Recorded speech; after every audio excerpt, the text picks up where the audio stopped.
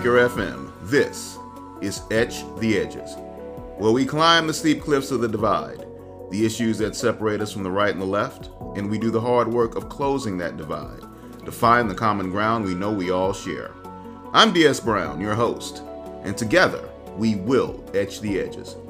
America has often been at the crossroads, and here we are again. What do we do now, and how do we do it? Together. Let's get into it. Our purpose? To do the work. To truly peel away at the extremes. For it's the extremes that divide us. The tail is wagging the dog, people. Small groups of folks with outsized voices are commanding the stage. And the rest of us? Well, we suffer for it. It's time for all that to change.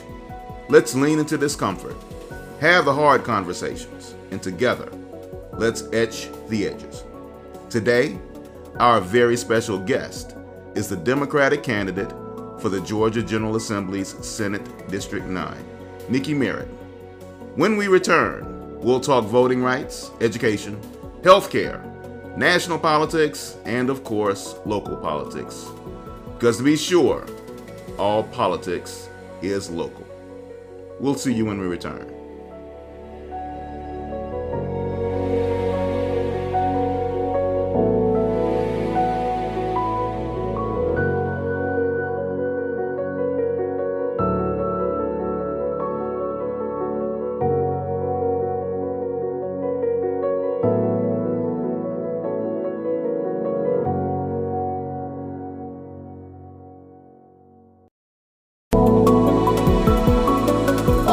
Folks, we're back on Etch the Edges, and I would like for you all to welcome Mrs. Nikki Merritt to the show. She's our special guest today. Welcome, Nikki. I hope you don't mind me calling you Nikki. We kind of go back a bit, right? Nikki works. I don't do the titles. I guess even when I get one, I probably will struggle with it, but Nikki is fine. Let's talk. My name is Nikki Merritt, running for state senate in the 9th district. And yes, as you and I were saying, I'm regular people. And so yeah, Nikki works. And that's the whole point. We need regular people in office to do the regular kind of things that, turn into extraordinary outcomes. It's really important. So I just want to say first out the gate, Nikki, much respect to be sure you're doing the real thing here. You're willing to step out in front, engage in politics with these people in these times, these special times. And from me personally and my family, and I'll speak for the other folks that live in Gwinnett County, I think we just really need to say thank you for being willing to do so. It's a real big deal. Thank you, Derek. And you know what motivates me the most is I got into this whole political sphere as I was trying to find my place after 2016 to see what part I could do to change the direction that we see that is clearly happening now. And out of those frustrations, I got with the Democratic Party and just started doing voter registration because I figured that is the pillar of everything that we're trying to do. So if I can push the voters, voter education, get them motivated, then that will be the part that I play. So after that, I decided to push it a little further because I see a need. As I was talking to people, they felt like they weren't being heard. They weren't being represented. And when I looked at who was in the leadership and who was in this seat right now, PK Martin, I realized that they weren't. So a lot of what is driving me is to be that relatable voice for people so that they have representation that has shared experience for all of them. And, many African Americans, Black people in this country, we come from families that have been disenfranchised and we've had to deal with structural racism.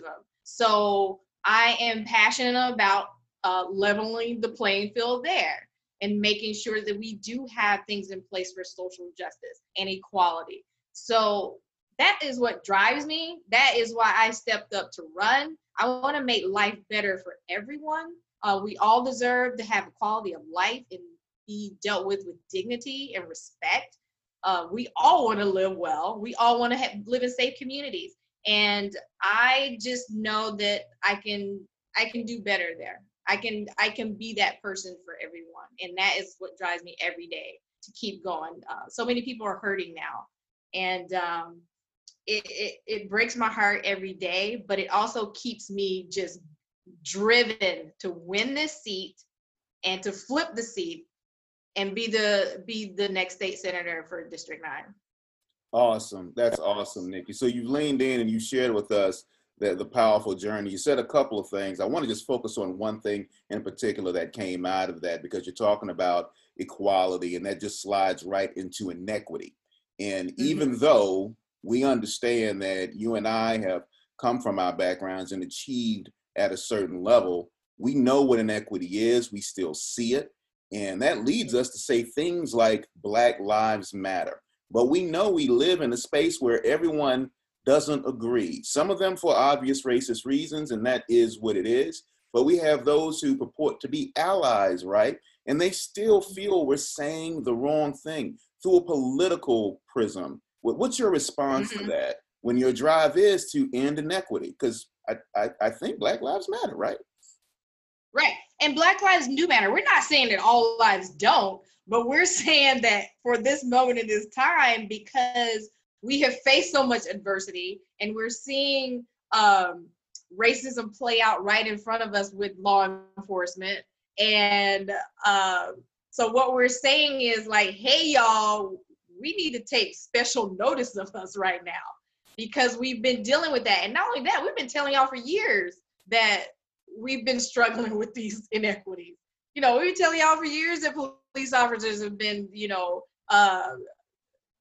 arresting Black folks and the violence and the over-aggression. We've been telling y'all that for years. We've been telling y'all for years that, hey, you have vigilantes out there, like you see with Aubrey, that think it's okay to be out there and, hey, I see a Black person, they're on my street, I want to kill them. So we know in the Black community, we've been saying this, but with the internet and social media, I think it's really getting into the face of white people now, and maybe they hear us now.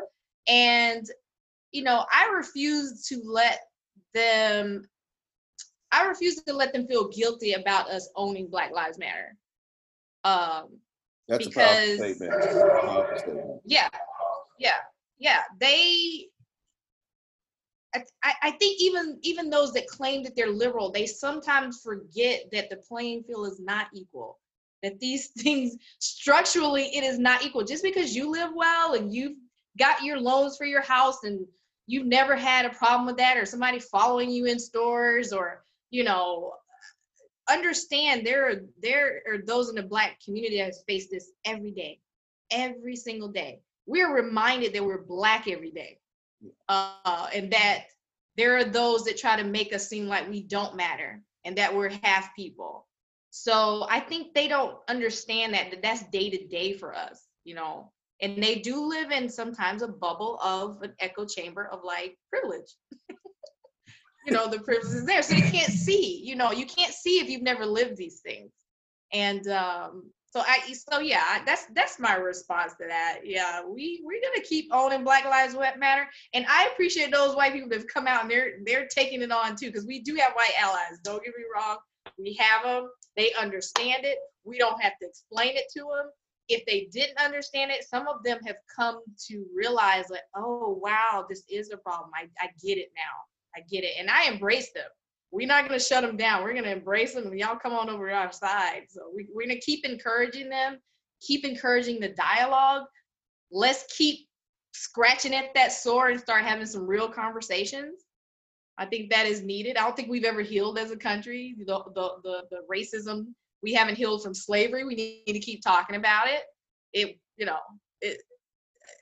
And I think a lot of times white people kind of want to avoid that conversation, but we need to have it. And we need to have it often. So yeah, and then there needs to be an acknowledgement like, yeah, I get it now. You guys, Black people were really wronged here. And what can I do to help going forward? Absolutely. How can we Yeah, we've been catching hell, don't you know? We appreciate you guys stepping up and aligning with us. I got to tell you, I've gone through a couple of marches, and to your point, it's been really refreshing, because I think we're in a much more special time, a blessed time when I can look at a march and there are more white people there than people of color. Right, right. That's Moving, very moving. I've seen it like, we did one and there was a moment of silence and it was in Lilburn. I think it was more white people than more black people. And they were kneeling and being in solidarity.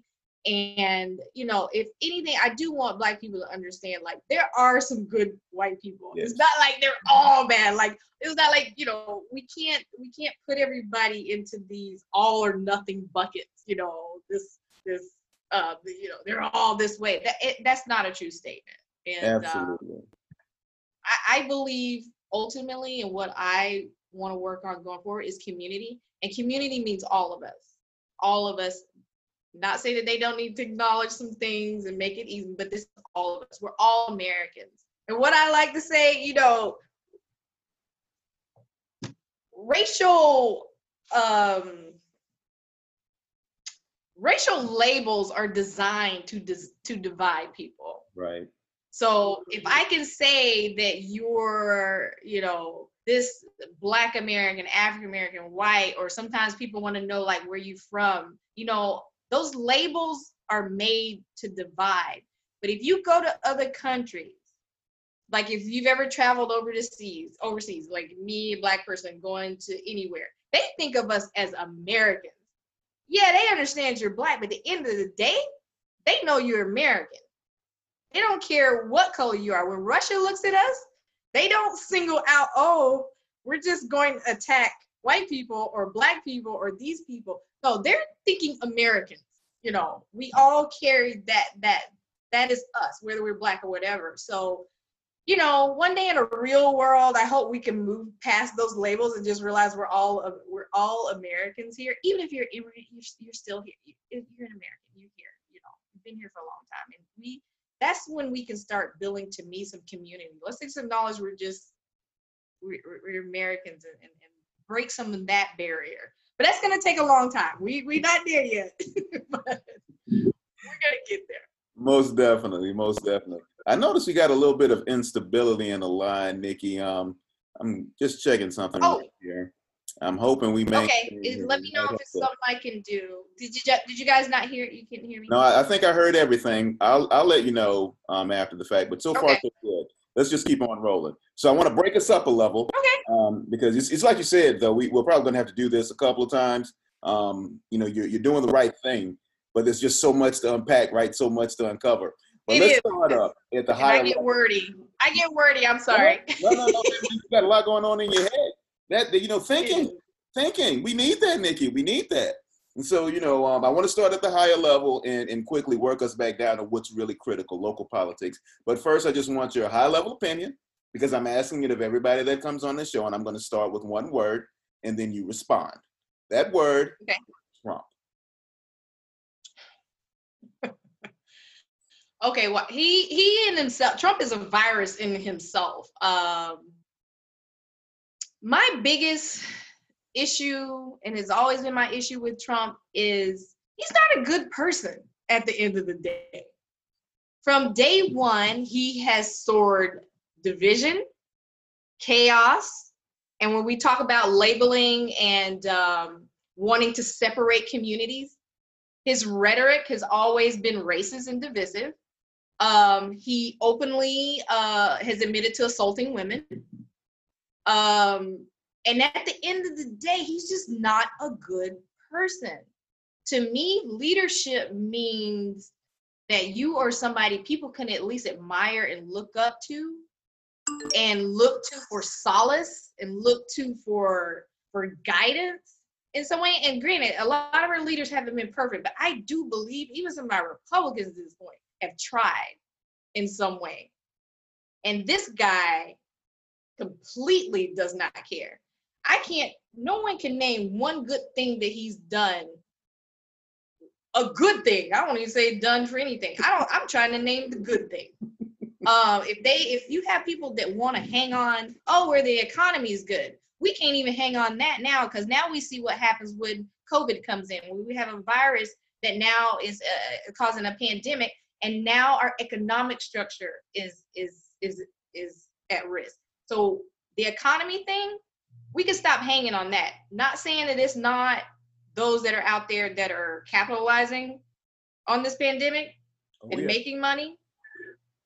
But at the end of it, to me, life is way more important than the economy. We have got to invest in vulnerable people. We can't forget our elderly. And we just need to have healthcare in general. If we can't get that right, we have no economy here if we're not investing in people.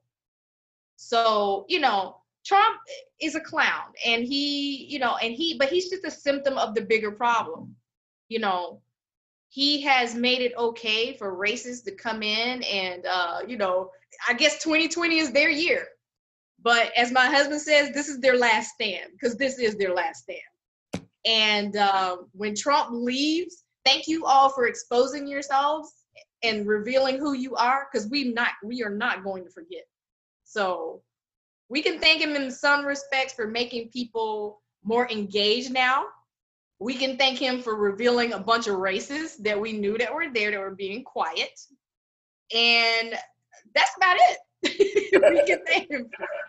Nothing else good will come from this man. And now he's waged war on his own. He has these thugs out here in Portland, Oregon, waging war on American people, just so he can soar more chaos and distract from his lack of handling this pandemic in a real way.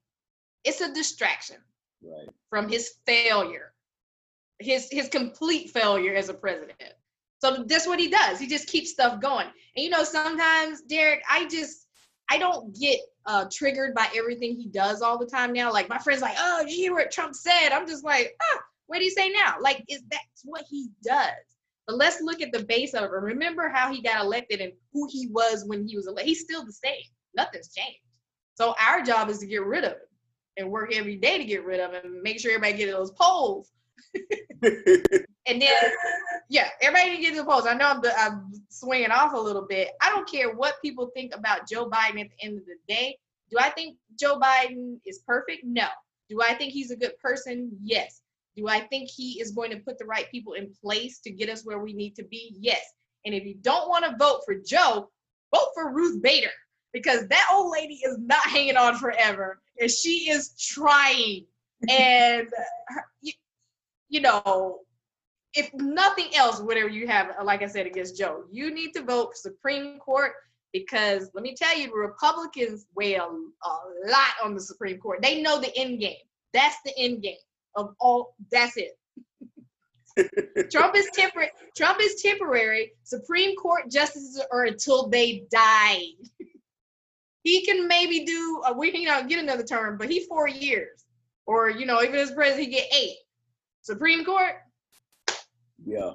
You're absolutely right. You're absolutely right. RBG is hanging on for this. And we all know it. We all know, bless her spirit, her soul, and may there be an anointing on her physicality for the next 6 to 8 months. We got to have it. I'm right there with you. All right, so let's keep moving. We're going to bring it down one more level, Nikki. So we did Trump. Okay. And I love how you unpacked that. We'll have to unpack that later, because I want to chime in right with you, but we've got to give you maximum exposure on this. So let's dive into what's next. Instead of, I want to give you room to speak. I don't want to keep interrupting you with thoughts on what. No, you're fine. I'm right there aligned with you, just so you know. I'm going to say one word again, and I'm going to let you expound. Are you ready? I'm ready. Kim. Oh my God. Oh, you mean the fake governor? Like, we're not even sure he's the governor. He is the guy that is sitting in the governor's seat. When you don't even have the integrity enough to step down when you're Secretary of State and you're running for governor, you have already made me not trust you. Mm. And then, I can't even trust the numbers that came in.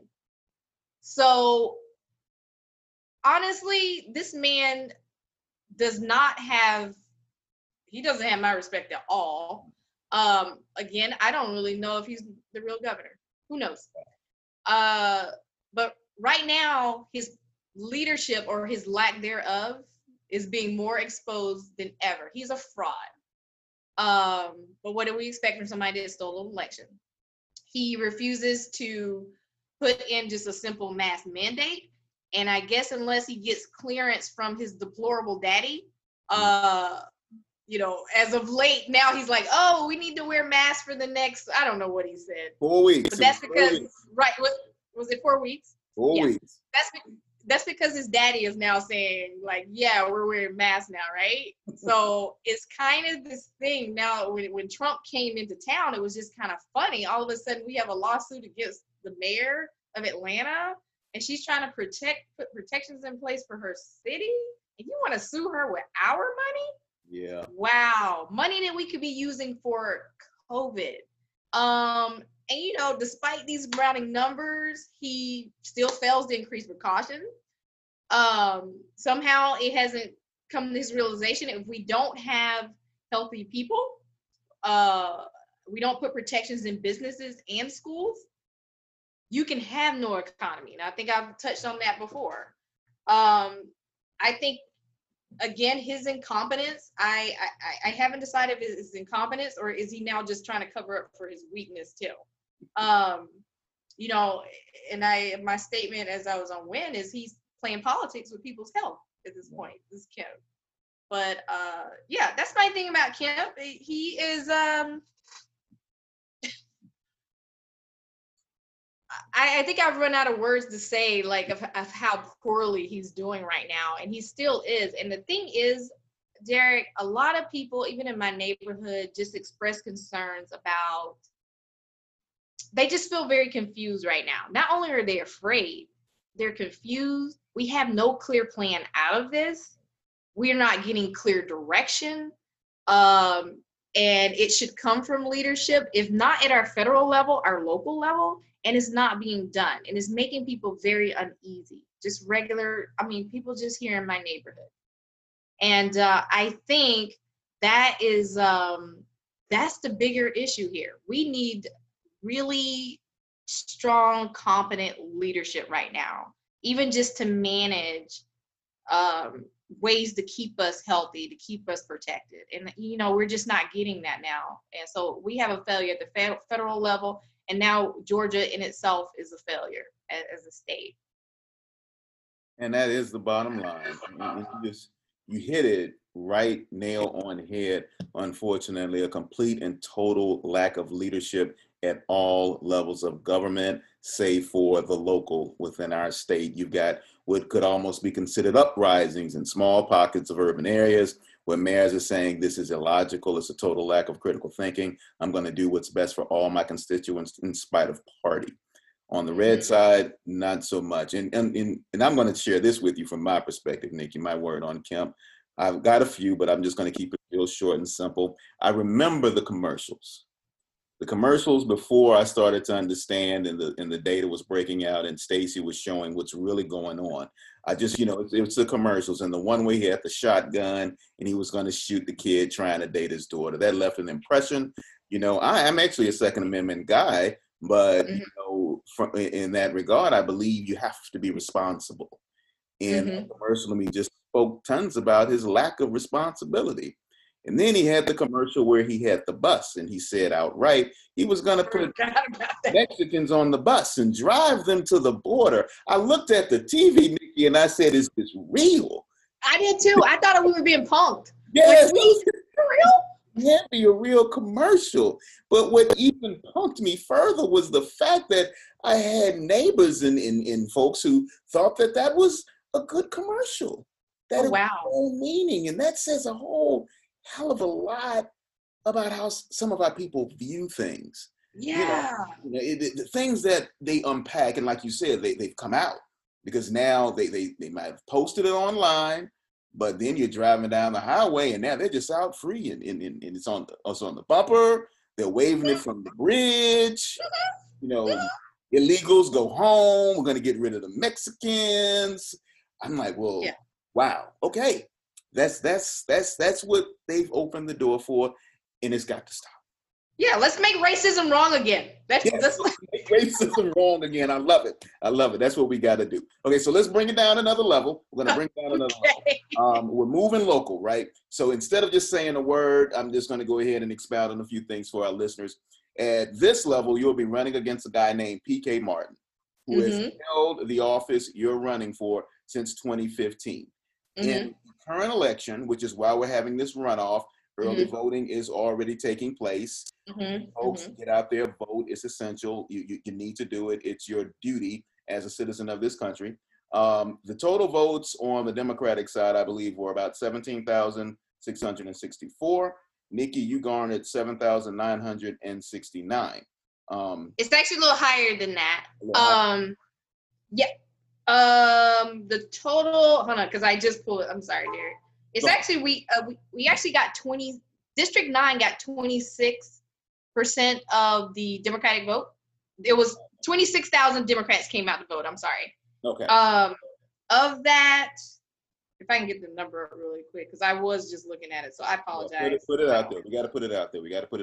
And then I'll go into the runoff. I just had this up too, Derek. I'm sorry. Results. Give me a minute, and I'll go. But you can finish your question. I'll pull it or what you were saying, and I'll pull up.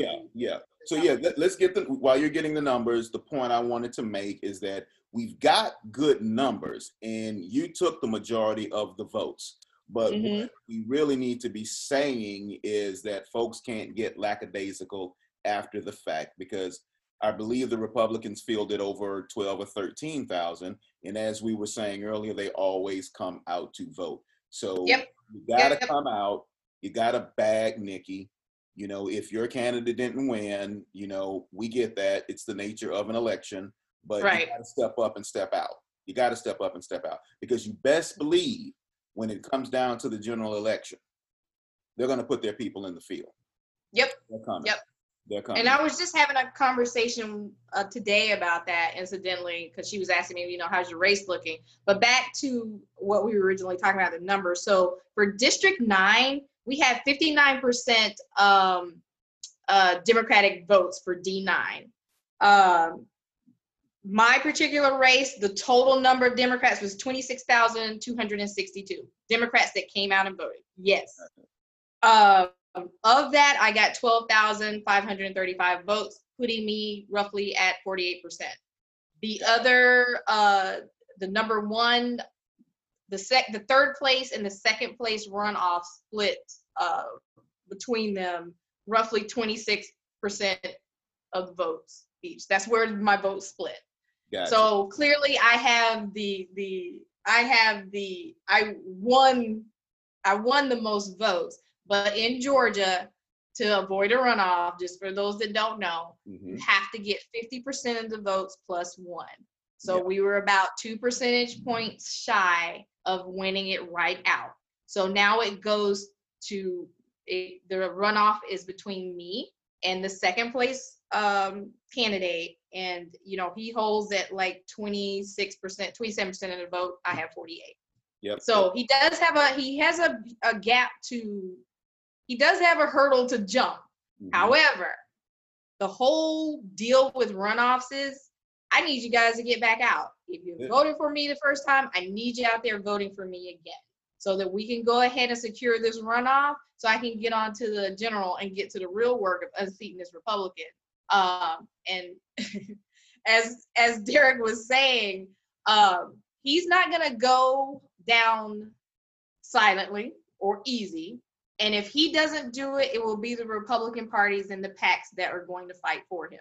So we're already fully expecting, just like they're going after Ossoff. Part of the reason I need everybody's support and money and things like that is I have to be able to counter whatever they're going to put out, because they are not going to go quietly. They're about to lose a state Senate seat, really two. There's two races. John Albers is up in Cobb, and that seat will flip, and my seat is the other seat that will flip. So already they know, and Sarah Beeson is running for that seat, by the way, up in Cobb. So if you're up in Cobb, of course, Sarah. She's trying to flip that seat from John Albers. I'm trying to flip the seat from PK. So the Republicans already know the stakes are high. It will be embarrassing for them to lose this seat, but they're going to anyway because the numbers aren't in their favor. And just like I was telling you, the amount of Democrats that came out and voted in D9, it was 26,000. He got 18,000 votes, Republican votes. Now, does that mean like, oh, let's keep this in mind. Yeah. Some Republicans probably stayed home. Mm-hmm. Some might have drawn a dim ballot. Some could have drawn a dim ballot because I know some of them wanted to weigh in on the commission seat. Some of them stayed home because they already had their nominee. PK had no primary challenger, so they might have sat back. So let's keep it in mind. But he's at 18,000 Republicans came out, 26 Democrats came out. Per our numbers, we do outnumber the Republicans by about 100 or 200 votes, like in all of D9. So that means we can't afford to have anybody sit back, stay home. You can't, y'all. It's gonna be a fight. Yeah. I'm not gonna win by like, it's not gonna be like this 20% gap per se. It's gonna be close. Because I expect them to fight back. So just keep that in mind. But until then, I do need everybody out in the runoff, as you were saying. Get me past the runoff. August 11th is the runoff. I'm just going over this for folks. Early vote is now through August the 7th. Go ahead and early vote. There's no lines. You can still absentee, but the absentee ballot does need to be there on August the 11th. So I just want to throw that out there. No, and you got to, Nikki. You got to. Don't step back from that. As a matter of fact, I got a show coming up where I'm going to be talking about how to vote with a critical thinking mind and always getting engaged. Just so folks know, my sample ballot is right here on my desk. That's my work desk over here. This is my podcast desk. And I've got podcast activities right here. It's really important. Now, some of you listeners, I know how you can be out there, and you probably just, you listen to Nikki talk the numbers and you nodded, and you might have let it gloss over you for a minute. I'm going to ask you to just rewind and not let that gloss over you. And this is the reason why, and that's where we're going next. These numbers matter. In case you missed it, she said 100 or 200 votes. That's critical. That's critical. If you don't show up and show out, then the thought of flipping this will pass us by. And if you're talking about closing the gap between what we need and what we have, if you're talking about inequity, if you're talking about trying to be equal and working out the things that are causing us so much pain and strife, if you're talking about cohesive leadership, then you got to get up, you got to get out, and you got to get something. You got to vote. You need to vote in the runoff. You have to be prepared to vote in the general. And like I said, we got a show coming up. We're going to talk about the criticality of voting and how you got to be thinking with a critical thinking mind and how you have to admonish the folks who are running for you to always keep you in mind. Thankfully, we don't have to worry about that with Nikki because she's already doing that for us. So moving on to that next piece, we got to talk about, not only why it's so important that we go out and vote for you, but we need you to tell us, Nikki, why are local politics so important anyway? Why do I mean, because, a lot of us don't get it. We're like, I voted for president. I did that. Right. Quite honest, I don't like voting. I don't understand it all. People be trying to tell me to go read stuff. Do you know how hard it is to read every day? I write books, Nikki, so just hearing people say that it beats me to pieces. But anyway, that's what our folks do, right? So please, Nikki, share it with the people. Tell them why local politics is so important. I would say this, all politics starts local. I can't tell y'all, federal, fine. Your local government directly affects you. I'm talking down to your tax-paying money that you're spending, how we spend that money as a state, down to when it comes to mayor's race. What I found is during this Black Lives Matter, hold on, I gotta plug in the thing here. It's about to die on me. Give me 1 second. Yep. What I found is during this Black Lives Matter thing, I really loved that everybody was out there protesting and the kids were out. However, I have to say this, a lot of them don't understand how you vote has a lot to do with the policing. So for instance, you have your mayors, but who's in charge? I asked them this question, who's in charge of that police force? Who works with these police unions? That gets down to like your local mayors and your county, right? And then let's expand that a little more. When it comes down to prosecuting certain crimes, you have your district attorney. How did that person get in office? Oh, guess what? That was you too. We vote for DA. Guess what? The DA that's you, right? Your board of commissions, like our Gwinnett County Board of Commissions, is the highest governing body in Gwinnett County.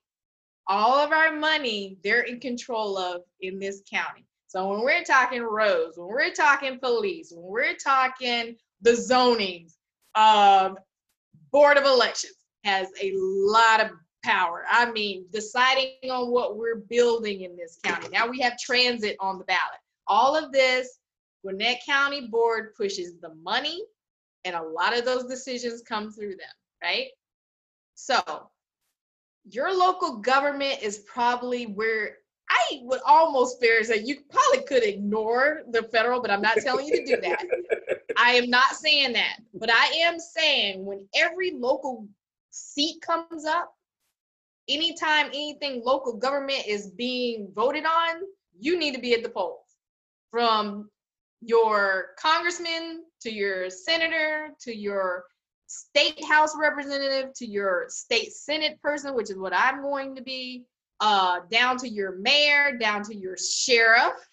Oh, that's the other one. Hold on. People don't understand. The sheriff has almost the power of a president. Who tells the sheriff what to do? Who does he report to? So for instance, we have 287G here that our racist sheriff has decided to sign on to. Who is going to tell him to stop? Who tells him, I don't want to be part of Trump's 287G program? But he's decided that he wants to be in it. And then he tells the Board of Commission that I need money to fund that so him and his thugs can go out and arrest immigrants and lock them up. Who does he answer to? He answers to the people. So that's another seat we need to flip, our sheriffs. Mm-hmm. Now, the biggest thing I want people to understand about your local government and about my race and what happens in our state house, in our state senate, the laws that we pass there directly have to do with you and your money. The biggest thing we do in the state, in the Georgia legislature is pass the budget. That's really our job. Like, yeah, we're going to get some bills through and stuff, and we're going to try to work for that. But the biggest thing we do is pass the budget. And we get to decide how we're going to spend your tax-paying dollars. If you notice, they cut almost $1 billion from schools. Your Republican legislature did this. They still want to put money towards private prisons, but we're cutting money in schools. We're cutting money to public services like mental health. So the reason why we couldn't stop that is because our legislature is out of balance. The Republicans control the House and they control the Senate, which means elections before, we have allowed them to take over and have the majority in our House and Senate. So then our Democrats are outnumbered when they try to stop harmful legislation and budgets that don't work for the people. So that is why it's incumbent upon us to flip seats every election. And another huge thing that is going to happen, and I'm gonna try to explain this the way people understand, whoever holds the power in the Georgia legislature gets to draw our electoral maps. How they're drawn right now is called gerrymandering, if you guys know what this means. So how it is drawn now is so that Republicans garner their Republican votes. It almost dilutes votes of like minorities. So they might cut, in my district alone, they might cut out my share of minority votes so the Republican wins, right?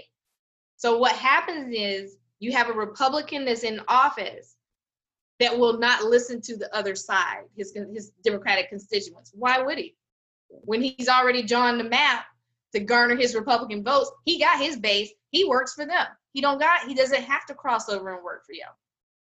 So what is going to happen is, why we need to flip seats, and we need to continue to flip seats, we need to take that power away from them.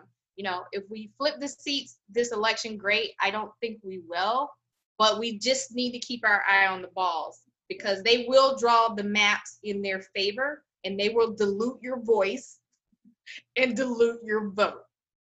And again, if we're outnumbered in the House and the Senate, us Democrats, and a bill comes down, like we had the abortion ban bill. Our Democrats couldn't stop that bill. We didn't have the power to do it. Confederates Monuments Bill, that was in 2018 too. It gave protections to Confederate monuments, which is another slight to Black people because we pay taxes for these state monuments, right, for these state monuments to be. I was trying to look for a more disturbing word. these atrocities to in this glorification of the Confederacy. That bill passed in 2018. The Democrats couldn't stop that bill from passing through. When we start to look at things like police reform, they gave protections to police. They passed the hate crimes bill, but then they turned around and made police a protected class. Yeah. We couldn't stop that. So the thing is, you guys, we have to, even if we don't want a majority, like a majority Democrats and a majority Republicans, we don't want either side having all the power. Let's balance the power then.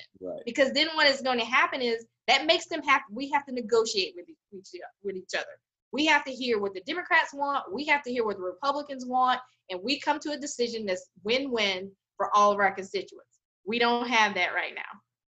Absolutely. We've I don't know if I explained it enough or a lot or whatever. You did. But the bad part about it, Nikki, is I think you unpacked it and explained it well. It's just going to require us to do it again and again.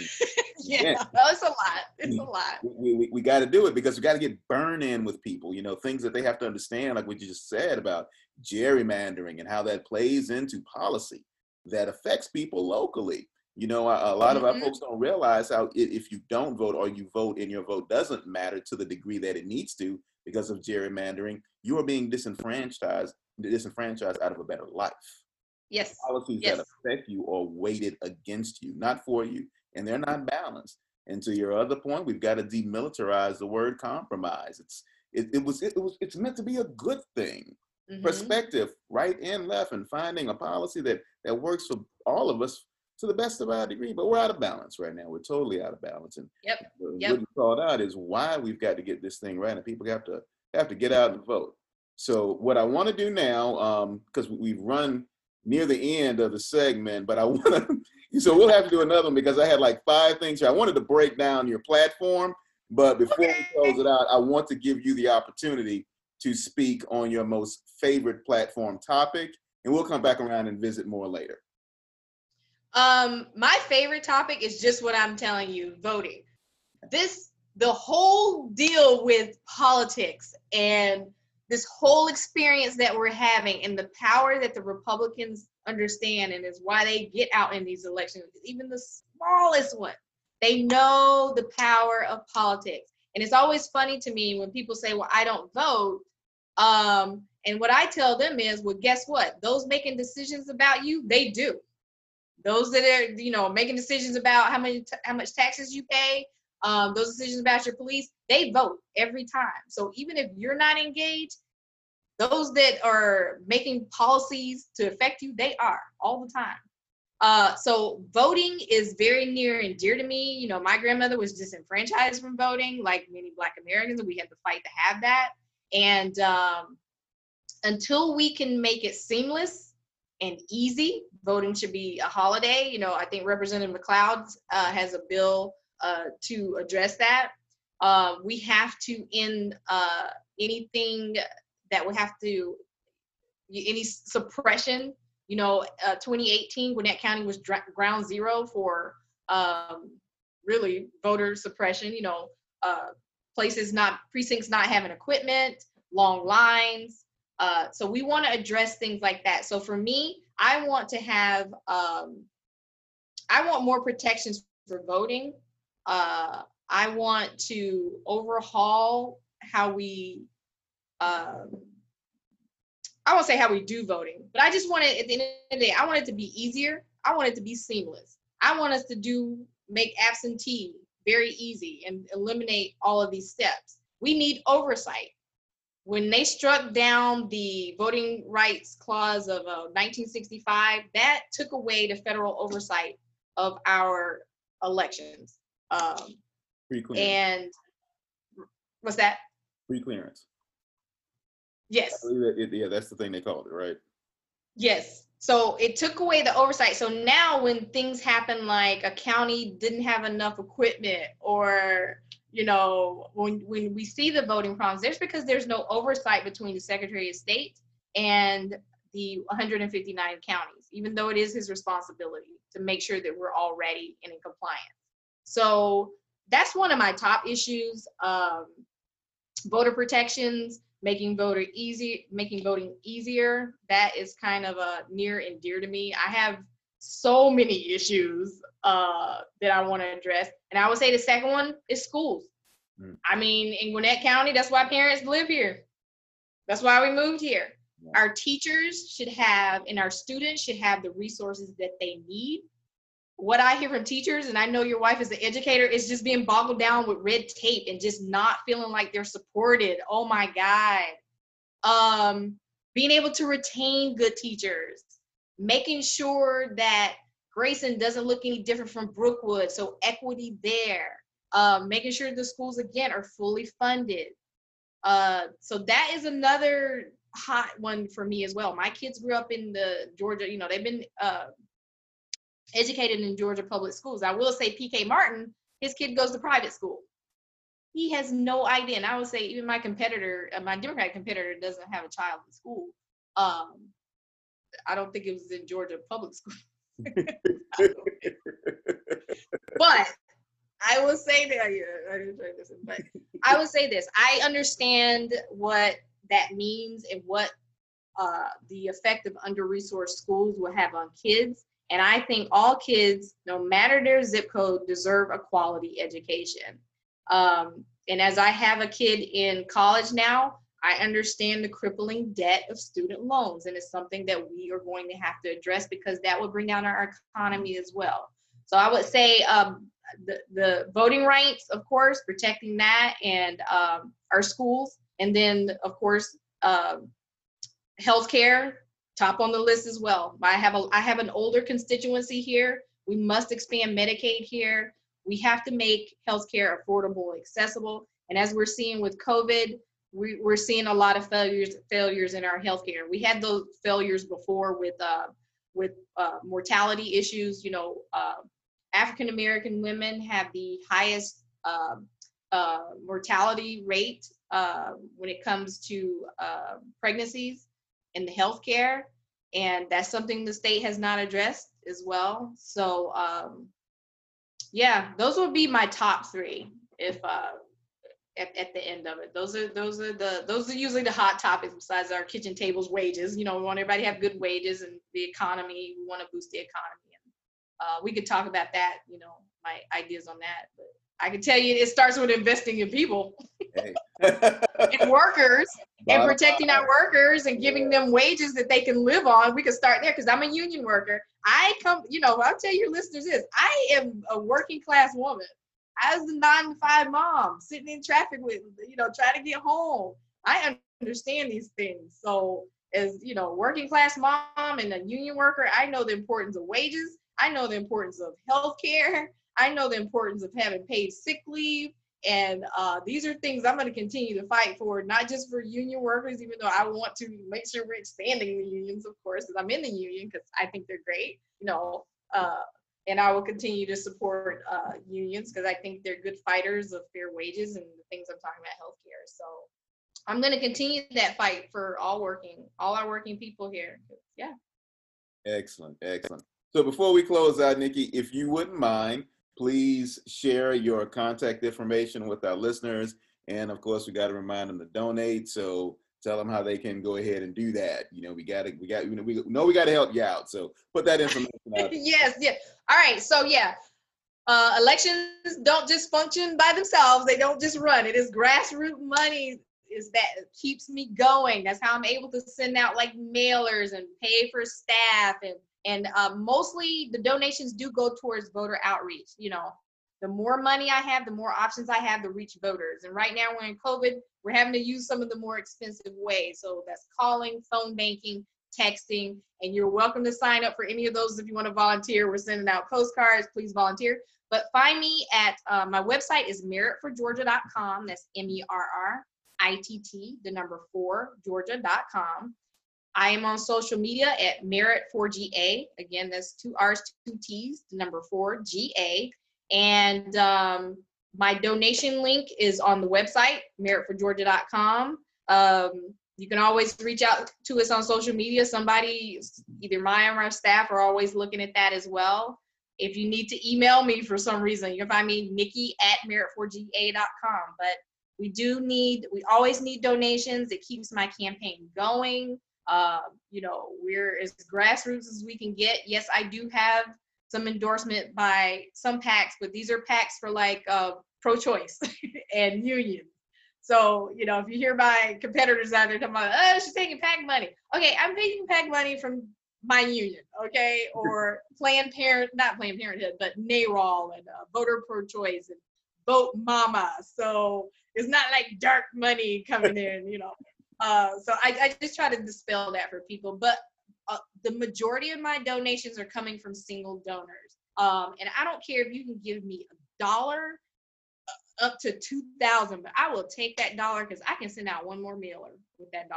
So don't ever think that your contribution is too small. It's not, and it also just shows support. And I appreciate everybody that, whatever that contribution is, whether it's money or volunteering. And again, we always have volunteer opportunities as well. Absolutely. I can proudly say that the Browns have donated to the Merritt campaign, and we will do so. So you folks, get on out there, get it done. Nikki, I really want to thank you for taking the time to etch the edges with us today. Thanks for having me. This is awesome. I loved it. I enjoyed it. And we will be reaching out to you again. Sounds great. Sounds great. I look forward to it. All right. Bye, everybody out there. Y'all go vote. Well, we must thank Nikki for visiting with us here on Etch the Edges. If we're going to close the divide and make policy that benefits us Americans, then we have to do the work. Engage, conversate, clarify, question, have the courage to step out, to vote. And to you, thank you for listening to our podcast. We hope you've enjoyed it. So please, like and subscribe. Tell your family. Tell your friends. Follow us on Twitter and Instagram at Etch the Edges. And don't forget to visit our website at etchtheedges.com. Check us out and pick up some of that swag that will express your commitment to the cause of a better America, where we all can stand together at the mountaintop. Go, see, understand, do it for America. And finally, be good to yourselves and each other. We'll see you next time.